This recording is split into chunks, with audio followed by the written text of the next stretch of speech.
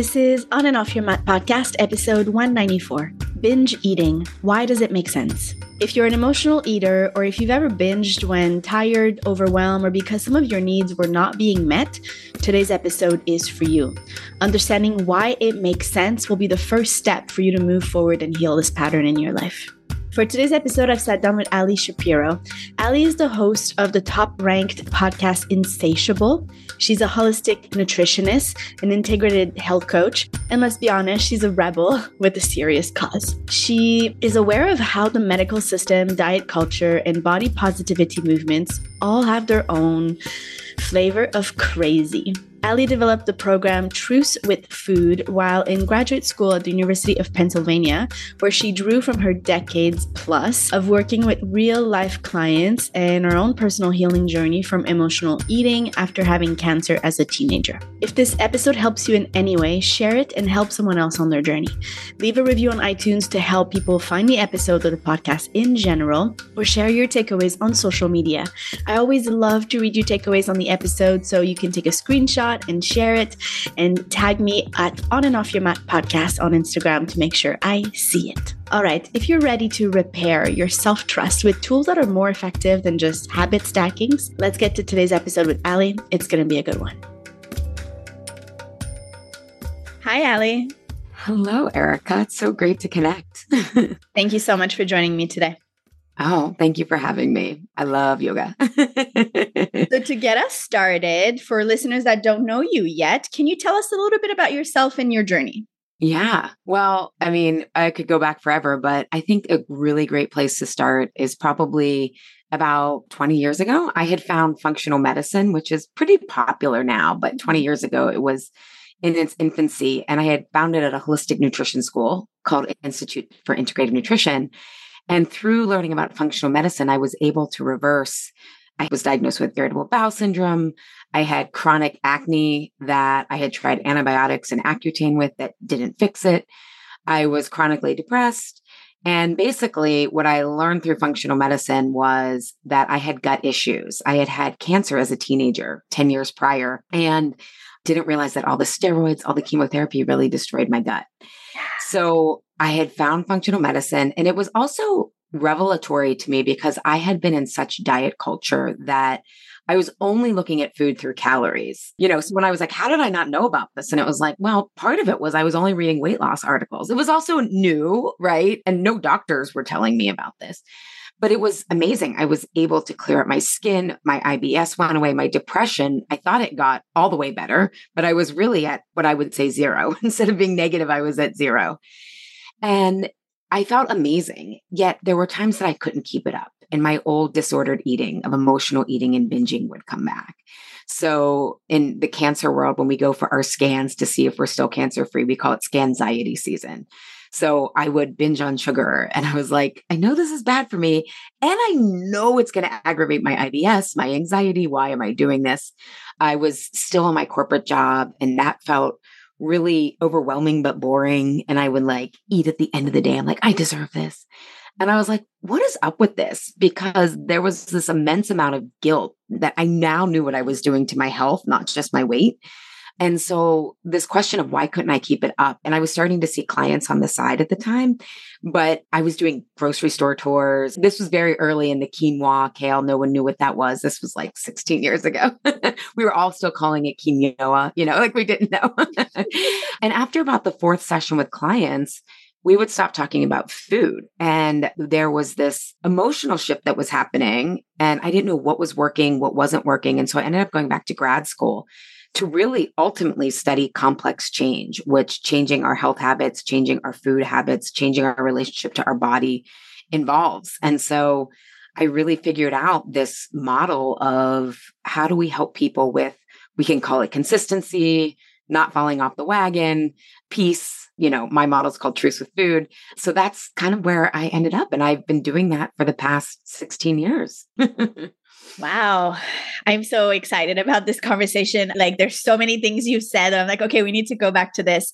So we'll just go through slowly. I know it's a lot. Yes. And for listeners, and you know this as well, I have my own journey with emotional eating and binge eating. So this is, I feel, something like we can really talk about from both of us having our own perspective and then, coming in the middle ground here. So I'm super excited. Yeah. You mentioned that cancer scan anxiety moment, you noticed that you were going to food because you were stressed. So this is a piece, but I want us to go a little deeper into why did you and why do so many of us turn to food, turn to emotional eating, turn to binge eating as a coping mechanism? Oh, I love this question. So, what I realized, and you're a yogi, so I think you can hang in metaphor, right? Oh, yeah. And yin and yang and all that kind of stuff, is that food represents safety to us. So, both physically, right, when we're born, and I would argue even before in utero. Yeah, survival. Yeah. But even in utero, like literally what your mother eats becomes the structure of your body, right? And structure and boundaries produce safety, right? So I'm talking, if we look a little bit metaphorical, right? It is when we're born, then it's about physical safety. The only way that we know that we're safe when we're born is if we're fed and touched. That's the only safety signals we're looking for. What also ends up happening is that gets coupled with belonging, right? So I don't know if you're familiar with Dr. Becky, but she's this really popular American psychologist. And she asked this question on Glennon Doyle's We Can Do Hard Things podcast of talking about safety and saying like, how old were you until you could actually like fend for yourself and like survive on your own? And I was like, after undergrad, like I was like 22 years old, right? So if you really think about it, and also my background's in developmental psychology. So we need to belong to our caretakers. We need to be chosen by our caretakers, right? So food gets coupled with this sense of belonging, this sense of belonging that is safety. And then you grow up in your family, and there's food norms, but then there's also when you don't feel like you're being good, you tend to eat. And then your peers become really instrumental in that. So I was bullied, for example.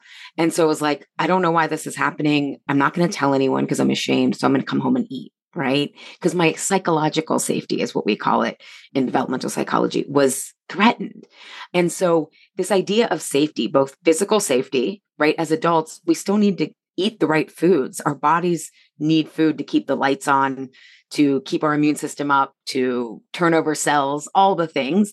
Mm-hmm. But it's also this sense of belonging. And we can look at that on a concrete level of, I had to be gluten-free for several years. And this was before gluten-free was easy to heal my gut. And it's like a lot of people don't feel comfortable being like, I got to be gluten-free, especially a lot of my clients come from families where like health isn't a thing, right? It's like my one client was like, my dad's like, what do you mean this gluten-free thing? Like just like. Oh, I know exactly that conversation. Yeah. Or there's the fear of, what if it looks like I'm trying and failing because I'm not at the weight that I'm at? Like if I order a salad or if I order a dessert, what are the judgments? And those are belonging or psychological safety risks. Mm-hmm. But then we also turn to it with like my cancer scans, right? I mean, this is like the most deep existential, but it's like, am I going to live and am I going to have felt like I lived my purpose? And I didn't when I was in a corporate job, right? So there was the fear of lack of physical safety, but also like, oh my God, is my time going to be cut short? I don't feel like I'm living my potential. All of these bigger questions. That's what was really going on at that time. I didn't know that. I just would use the word stress. So I love that you asked that question. Does that resonate around your own binging and emotional eating? Oh, yeah. I started to binge eat at 8 years old. So fairly early compared to average people that starts with puberty. Like I think those mechanisms usually start, in these moments for a lot of people. But for me, it was all about safety. What happened at 8? I'm curious. So my boundaries were being crossed. And so I needed to feel my own body and my own boundaries. And along my whole journey of disordered eating, food was always a way to get grounded energetically. Feel myself, feel my body, feel that I like not only belong, but like actually belonged on earth, like I am here, like, okay, like it was a way to reconnect because I was already at that age completely disconnected because of those boundaries getting crossed, because of molestation, right? So like I was disconnecting And then food was the only way I knew. It's further than just to soothe myself. It was to reconnect with my own aliveness, if that makes sense. Like, can I feel my boundaries of myself? Yes. Right? Where do I start? Where do I end? Am I connecting to the earth 100%. kind of thing?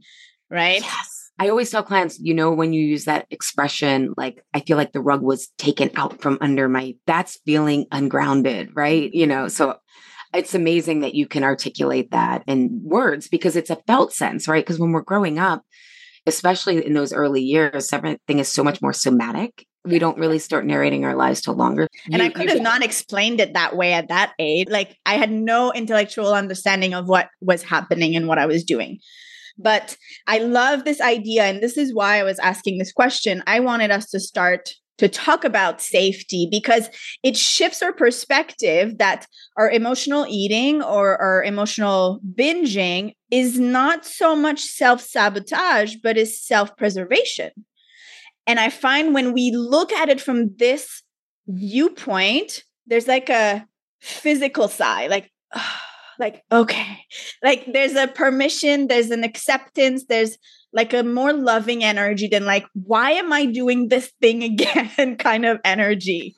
So I want to see your thoughts on self-sabotage versus self-preservation in this case. That is one of my biggest things is why does self-sabotage make sense, right? And that question, why does this make sense? Because our first thing, I know when I was battling food, it's like, why are you doing this again? Why? What's your problem? And you think you need more rules. What is wrong with you? Yeah. Like, this is insane. But yeah, I agree 100% in that. Why does it make sense? And what I found as a facilitator and coach and whatever you want to call health expert is that when we ask that, why does it make sense? Or why do we say this is self-preservation? That repairs self-trust with ourselves. And then when we're really trusting ourselves, we can actually look at what happened, what's there versus you can't change when you're in shame. You can't even change when you're in guilt. When your defenses are up, you're not going to be able to see anything clearly. So asking, how is this about self-preservation? How does this make sense? And you don't have to believe it, everyone. You don't have to believe it in the beginning. But if you really have a trusted guide like you or myself or someone who understands this, because I feel like most of the world still doesn't get this. And that's a whole other podcast of looking at willpower and self-control and Puritanism and, all this kind of stuff. But it's like, oh, I can start to repair the trust that I'm doing the best I can. Because I don't know about you, but most of my clients are disciplined. And they have willpower. Like, I don't know any undisciplined people. Do you? Like, I do not. I do. I do know some undisciplined people. Absolutely. But I recently did this exercise. I'm in a business school program. And one of the questions in the homework was like, ask 20 people, what are your biggest strengths? Like from their perspective, not just in business, but as a person, because your business reflects who you are as a person, right? And I started to ask around. And one of the things that came up again and again was discipline, focus, follow through. And I was like, most of my life, I was telling myself the story that I lacked discipline because of the binge eating. I lacked that follow through. And I was like, this is so interesting. Like, full circle back. Yeah. And so I agree. Most of the time we don't lack the discipline. There's something else. The wires get crossed in another way and we're not looking at the right thing. You're right. I know some undisciplined people, but I think most people who come to coaching or come to want to change, I find that their issue is not discipline. Yeah. And they're actually disciplined in other areas too much. And then it all comes out in the food. Right. And so it's like, oh my God, because this idea, this gets into how do we define discipline. But for most of my clients, discipline is defined as restriction. And we'll go back to our metaphors that we can speak in. They're not just restricting food, they're restricting their needs, their voice, all of these things. And so, of course, you want to reward yourself with food. If you're not getting any other satisfaction during the day, satisfaction is a need. You can't just be hustling and grinding all the time. So psychological safety is, we say belonging, and you can think of it as how do I want to identify? I want to belong to the hardworking group. I want to belong to the disciplined group. And that's actually the problem. It's like the obstacle and the path, to deconstruct what you're really saying there. How do we change the thought patterns that then lead us into having to use food to soothe ourselves in that moment, to reward ourselves in that moment. Like, how do we stop the I deserve this? Like, because not only I've been so good, quote unquote, but because I've been so, as you said, disciplined / restricted in all areas of my life. Like, how do we get away from I deserve this and food is a reward pattern? Well, okay. So that pattern specifically, what I've noticed, and I should also preface with, I also think our thoughts make complete sense. So I don't believe in inner critics, because if you've noticed, like only women are targeted as having an inner critic, and it's like, no, it's a protector, right? And what it's actually protecting us from is one layer deeper is we have these stories, and these stories live in our bodies through feelings. And feelings are basically like an emotion, so somatic plus psychology together. So they're your physical, and people talk about mindset, but no one's ever located the mind. It's actually an invisible projection of your physiology and psychology together. So that's a little bit of a rabbit hole. But what I find with I deserve this eating specifically is it tracks with the trigger of being tired. And what happens is as kids, and for people listening, I really want you to think maybe not about acute stresses that Erica and I just talked about, right? Like that we had, but think about the climate of how you grew up, not the weather, but the climate. And so for many of us, especially I struggled with my weight. So I got into being smart. I was like, I'm going to achieve. And so as kids, anytime we're achieving, whether it's through sports, through school, through being good for our parents, we were often rewarded with food, right? Like you're Canadian, but in America, we had this thing through Pizza Hut called Book It. And if you read 5 books, you got a free personal pan pizza. Or like, I was afraid to jump off the diving board at swimming lessons. And my dad was like, I will take you to Dunkin' Donuts if you jump off. And it was like, done. So then what happens as adults is whenever we get tired, we're not necessarily worried about accomplishing grades, but we want to succeed in our work life. We want to be successful parents, successful business owners. And so what ends up happening is being tired feels like it makes us at risk for not succeeding. And so we push through taking care of our body's needs. And then at the end of the day, we're like, well, I'm so exhausted. I'm so burnt out from today. I need something to reward me. So in this case, what the solution is, and it's going to be different for everyone, but it's really recognizing your needs. It's not starting specific habits, trying to control yourself more, but it's thinking about how do I want to be successful?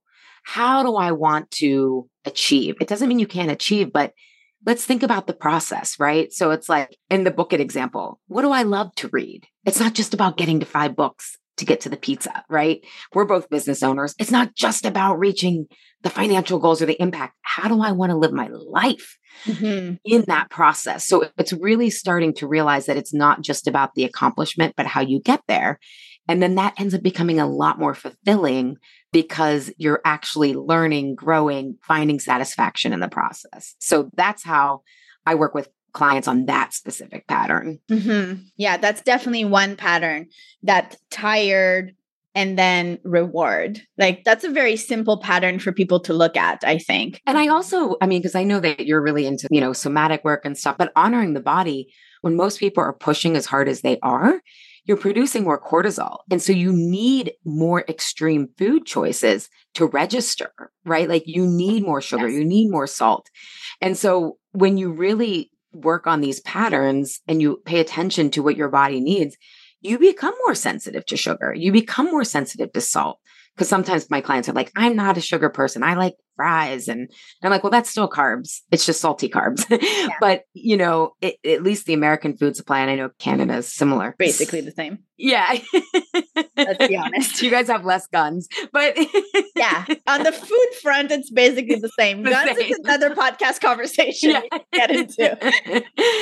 But so you end up, when you really work on these patterns and realize why they make sense and are willing to explore them, you're really working on a holistic level, and the results end up becoming more easeful, but it's still like, oh my God, to slow down feels really scary. It took me having a baby and going through early menopause from my cancer the past 3 years to really slow down. Like I was forced to, like it was not going to happen on my own. So I'm saying this as someone who totally understands Yeah. how hard it can be to slow down. Two things are coming up for me in this. In the tired to reward system, you said that we tend to go to foods that are higher in sugar, higher in another variation of the carbs to have that response. And that made me think also there's another pattern here with overwhelm and all the numbing. Like for me, overwhelm is in the side of the nervous system where you're playing possum, you're playing dead, you're numbing, freeze. you're freeze, right? You're like, I'm done. Like I'm not even trying kind of energy. And in this place, you also need the foods that are going to create like almost reawaken, re-enliven your body, but not in a healthy way, but in a like little shock way. You need that big peak of sugar. You need that big satisfaction because you're so far down. I don't feel anything that there's a bigger gap to close there. 100%. And what I didn't have language for at the time too is, most people in somatic work will tell you that shame puts you into freeze, right? So I had this like shame about the food, but then there was also this deep feeling of separation around, I can't date until I'm thin. Oh my God, I'm behind of that, right? Like you get even more into freeze and then you need more and more food. And in some ways you also end up co-regulating. Like binging is like, I'm numb. It's like an endorphin, right? Like I'm numb below, but I'm feeling, ooh, right? So it's like all these layers. The food is how we're relating to ourselves. So it's like so much deeper than like, I've explained before to someone was like, I don't understand what it feels like to like do that pattern. And I was like, it's like drug and alcohol. It's like you're getting high, you're getting almost like tipsy on food, like because it shifts that cycle of energy and you get from the blah to the like, okay, like I'm back here. And then there's a little bit of joy. And then you like crash back down into shame and then you crash back down and you go back into that freeze state. But there's like this little roller coaster happening. Like you go up, up, up, and then you crash back down. And while you're going up, you're like, tomorrow's going to be different, right? Like, you're kind of like, I have to like lob on to this like fantasy to bring myself out of this and I don't want to laugh at it because it's a very, very hard place, but I have enough distance from my patterns. I mean, I have so much compassion for like 20-year-old Allie. Like she was doing the best at what she knew, or 11-year-old Allie who was being bullied and eating bagel. Like it's really hard. And it's made even harder by the conventional narratives that this is just power, discipline. You love food. You're gluttonous, like it's, things are shifting, but not fast enough. So when we think of those patterns, we've talked about tired, or the family of numbness, how else can people start to identify the triggers, the thing that lead them into lack of safety or whatever then brings them to overeating as a self-preservation? You talked about slowing down. That was like an important thing we've already talked about. What else? Or how even do we slow down if you feel like we need to actually point that out? And then what else do we do? Okay. So I think first of all, the question is, why does this make sense? And you're going to have to ask yourself that over and over again, because like so many times my clients will be like, this seems crazy, but and I'm like, no, everything you think is crazy, whatever. Why does it make sense? Why does it make sense? Why does it make sense? That's such a good reflection. Yeah. Like everything that has basically been weaponized against you probably is some sort of self-preservation, especially the more marginalized you are. Like it's just how it rolls. Then the second question I like clients to sort of think about is what is at the tail end of my food noise? And food noise is I shouldn't eat this. I want to. Can't wait to get home and binge. And tail stands for tired. A stands for anxious. And that's where am I feeling uncertain? And I think of uncertainty coming from the outside. So we saw this with COVID, right? Oh my God. There's unpredictability. You don't know what's going to happen. Yeah. And you were talking about that rootedness. This is where food can really be that refuge, right? That we need because when we were more connected to the land and had more culture, I mean, I'll speak for American culture, you give food to people when they're grieving. I've just have some friends diagnosed with cancer. I sent food, right? Like this isn't inherently bad. This is like an amazing source. Yes. Thank God we have this. But when it's chronic and we don't know what's happening, that's where it becomes a problem. Am I feeling uncertain from the outside? Am I feeling inadequate? Is the I. And I think of that as coming from the inside. I have self-doubt. Did I do the wrong thing? Did I do the right thing? Am I doing enough? All that. And then the last one is loneliness. And loneliness is really our social needs being met. So we can be with one of our best friends and feel alone, right? And clients often describe this as a sense of separateness, right? Like I feel separate. And we may say it's about our food and our weight. I'm the one struggling with this, or I'm not happy with my weight. And there is always some other issue. They're so happy in their career. Oh, they have an amazing partnership. Oh, their life is so easy. Mine is so hard. There's a lack. There's a projected lack of like, they're doing great. I'm not. Exactly. And I'm separate because of it. So I think being able to identify that is such an important piece in developmental psychology. It's like a really unmarketable term called subject object move, but it basically means if I can see this trigger, now I have a choice. Because before that, I don't have a choice. I just feel like I love food too much, or I feel out of control around food. But as I'm starting, you can continue to make this connection over and over again. You start to be, oh, I actually, it's really not that much about the food. Because people can tell you that, but my background again is in developmental psychology, adult learning. Adults, we need to come to even the most obvious conclusions by ourselves. No one can walk us. The phrase, you can walk a camel to water, right? Or a horse to water, depending on your horse to drink. Yeah. And so I think those are like the first two steps. And then what we need to start thinking about is rather than habits, because if we're dealing with complex change, it's not about habit hacking, habit stacking, because that just doesn't work when things are unpredictable, right?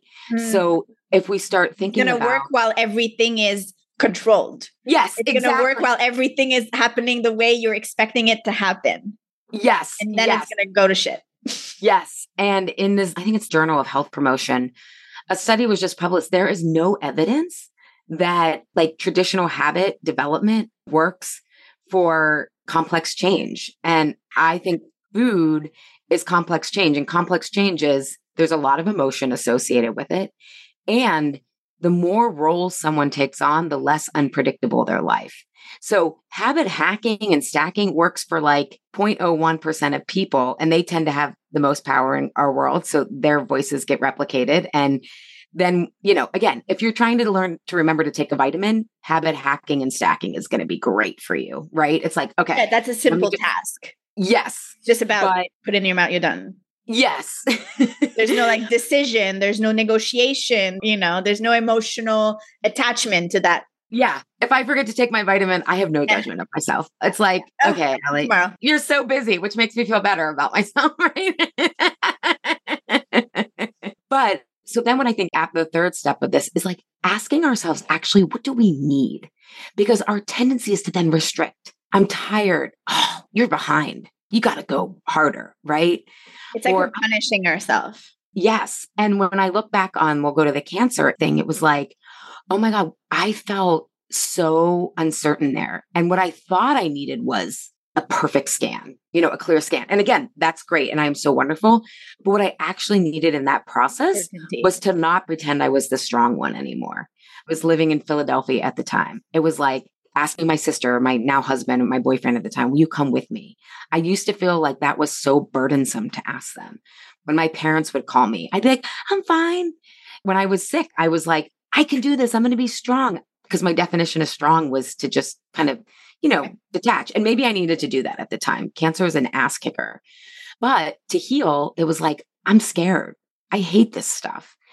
It's hard. And it was like, oh my God, that took enough of the overwhelm off that then it was like, what do you need? I need to keep my blood sugar balanced during this because that gives me resilience. And I need someone to be there with me. And I need to just be sad. And I need to be pissed that I have to do this at 22 years old when most people don't have to think about this, Yeah.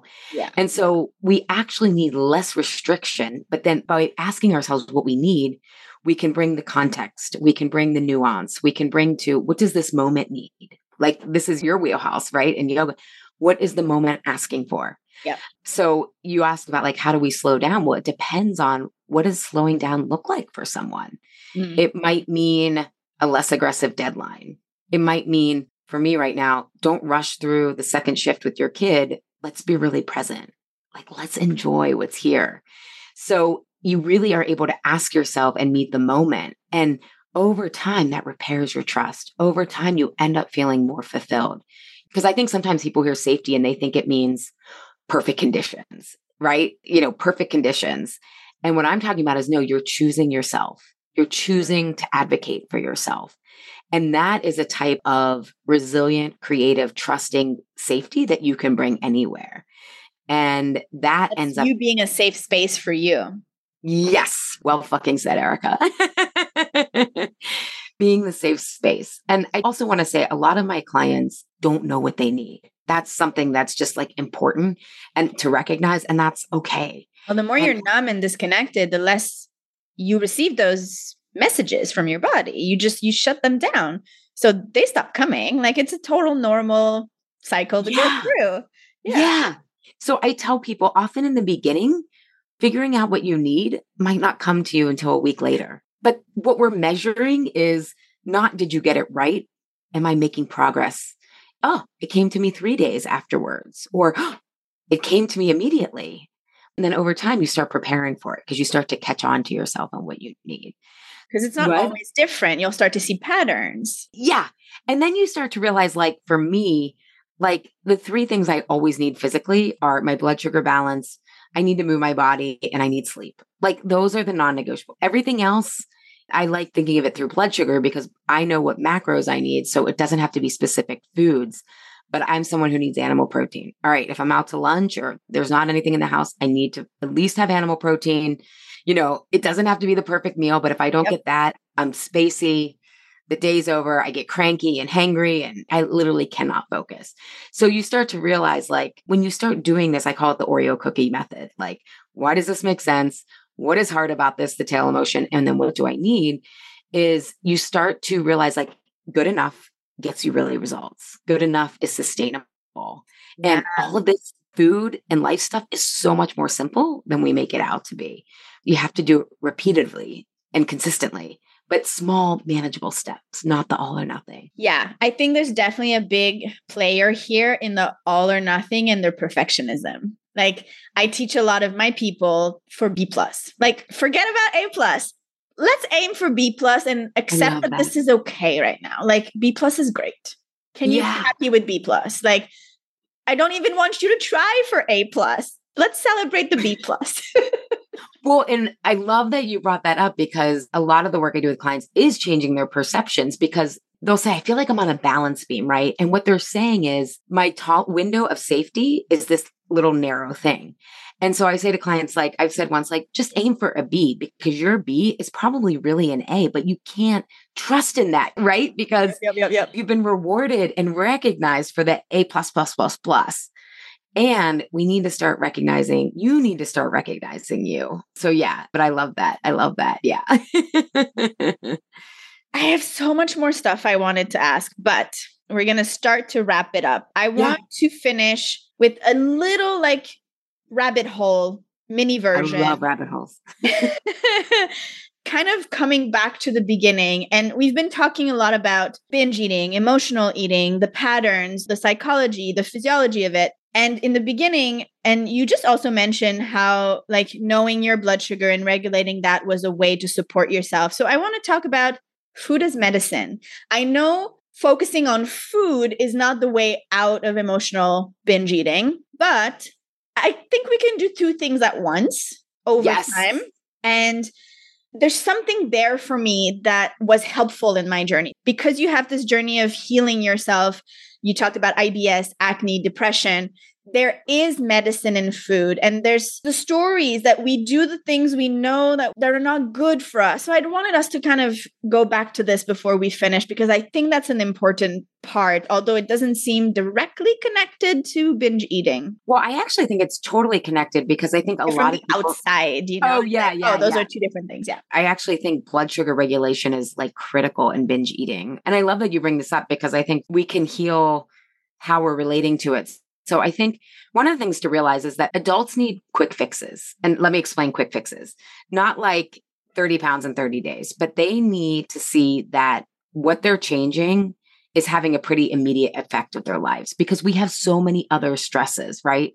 It's like, okay, it's easy just to study for A's if you don't have a job, if like that's your sole goal. But what about when you need to pay bills, you need to take care of your aging parents? It's like, okay, if this isn't giving me some wins, we'll call them wins or, There's just no relief. motivation. If you don't have Yeah. a win, you're not motivated to continue. Yeah. So the problem that we do is most people, even if you don't have weight issues, tie being good and making good food choices back to weight because that's the culture we swim in. Yep. So what we need to start doing is actually tying how we eat to how we feel, not what we think looks good, not if it's going to influence our weight, but how am I going to feel for the next 3 to 4 hours? And I always start with blood sugar with my clients. I mean, I let them decide if they're more interested in the emotional or the food stuff in my work because I trust their body. They know best. Yeah. So it's like, okay, I want you to try. I give food experiments because I'm like, it doesn't matter what I tell you. You have to come to this conclusion yourself, right? Just like it's not about the food. People have to realize that themselves. So I give them 2 different experiments. And rather than saying, how many calories is that? I'm like, hey, how's your mood? How's your energy? Do you see a decrease in your anxiety? Do you feel satisfied? And so we just go meal to meal and just connect. Oh, that doesn't work. Oh my God. And so that slowly starts to take it out of the weight loss conversation. Now, it doesn't mean that you've been conditioned for 40 years of your life to want to lose weight, that you're immediately going to be like, no, I don't care about weight loss. But what becomes centered over time is I cannot not do this because I have many clients that are like, I use my blood sugar now as a tool for when I'm presenting, when I'm going for that risk that I want to take now that I used to think I had to wait to lose weight. I had to wait on the weight. It's like, this is now serving me and you said it so beautifully, like I'm there for me, or like, I forget how you said it, but the space for yourself. Yeah. This is the safe choice for what I'm going after. And so that is where it's important is to figure out 2 things. How does it make you feel for the next couple of hours? And I think blood sugar is just a great, elegant way to do that. And then also, health is not the end destination. Why do you want to be healthy? Health is the car. Where are you driving to? Because then food and health, again, you want to take care of yourself because it's serving your bigger agenda and your bigger goals versus it being the goal in and of itself. Yeah. I love that idea because I strongly believe that our emotions are fueling your choices. So if you focus on how it's affecting your mood, it's kind of keeping it narrow enough to like have one thing to do and it's not overwhelming of like figuring things out. But then you'll see naturally how then it impacts what you later do. And just staying with like, how does this make me feel? How's my mood affected? And I know I work with highly sensitive women mostly, and we talk a lot about sensitivity on this podcast. That's kind of one of their superpowers is to feel those internal cues that they are really sensitive to their blood sugar. So learning to notice how your blood sugar affects your mood is going to not only help with your eating habits, but also with the challenging part of your sensitivity. I love that, Erica. Yes, 100%. Oh. All right.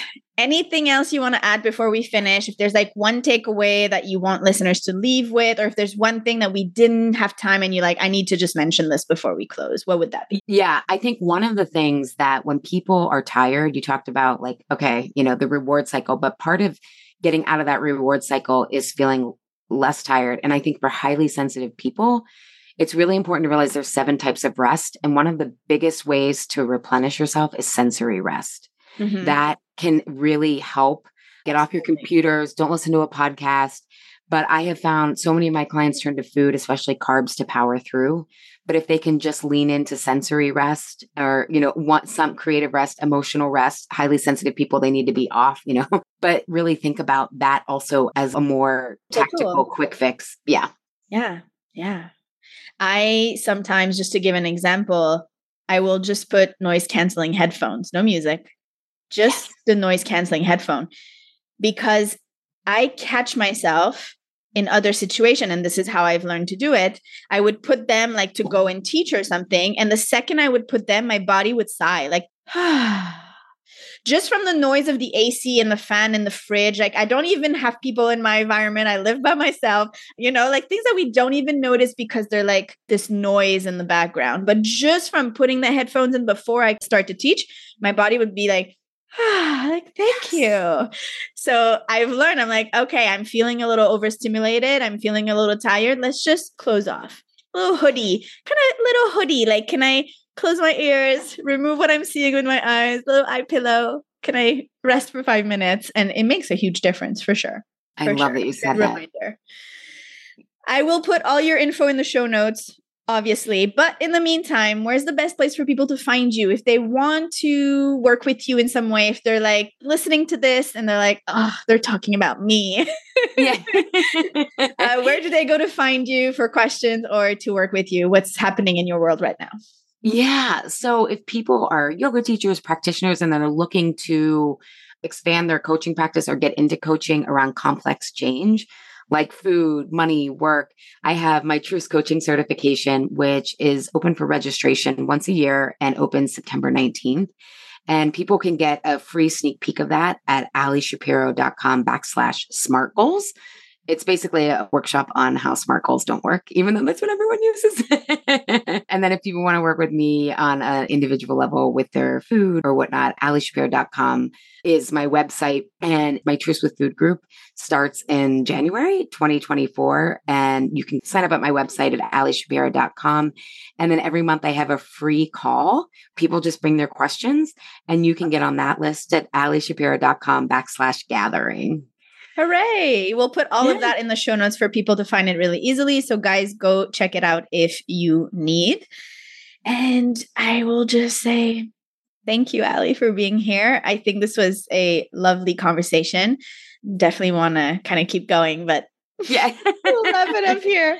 I love Kindred Souls. You could go there. Thank you for having me. Thank you so much for joining us today. If you haven't already done so, leave a review for this episode of the podcast in general on iTunes.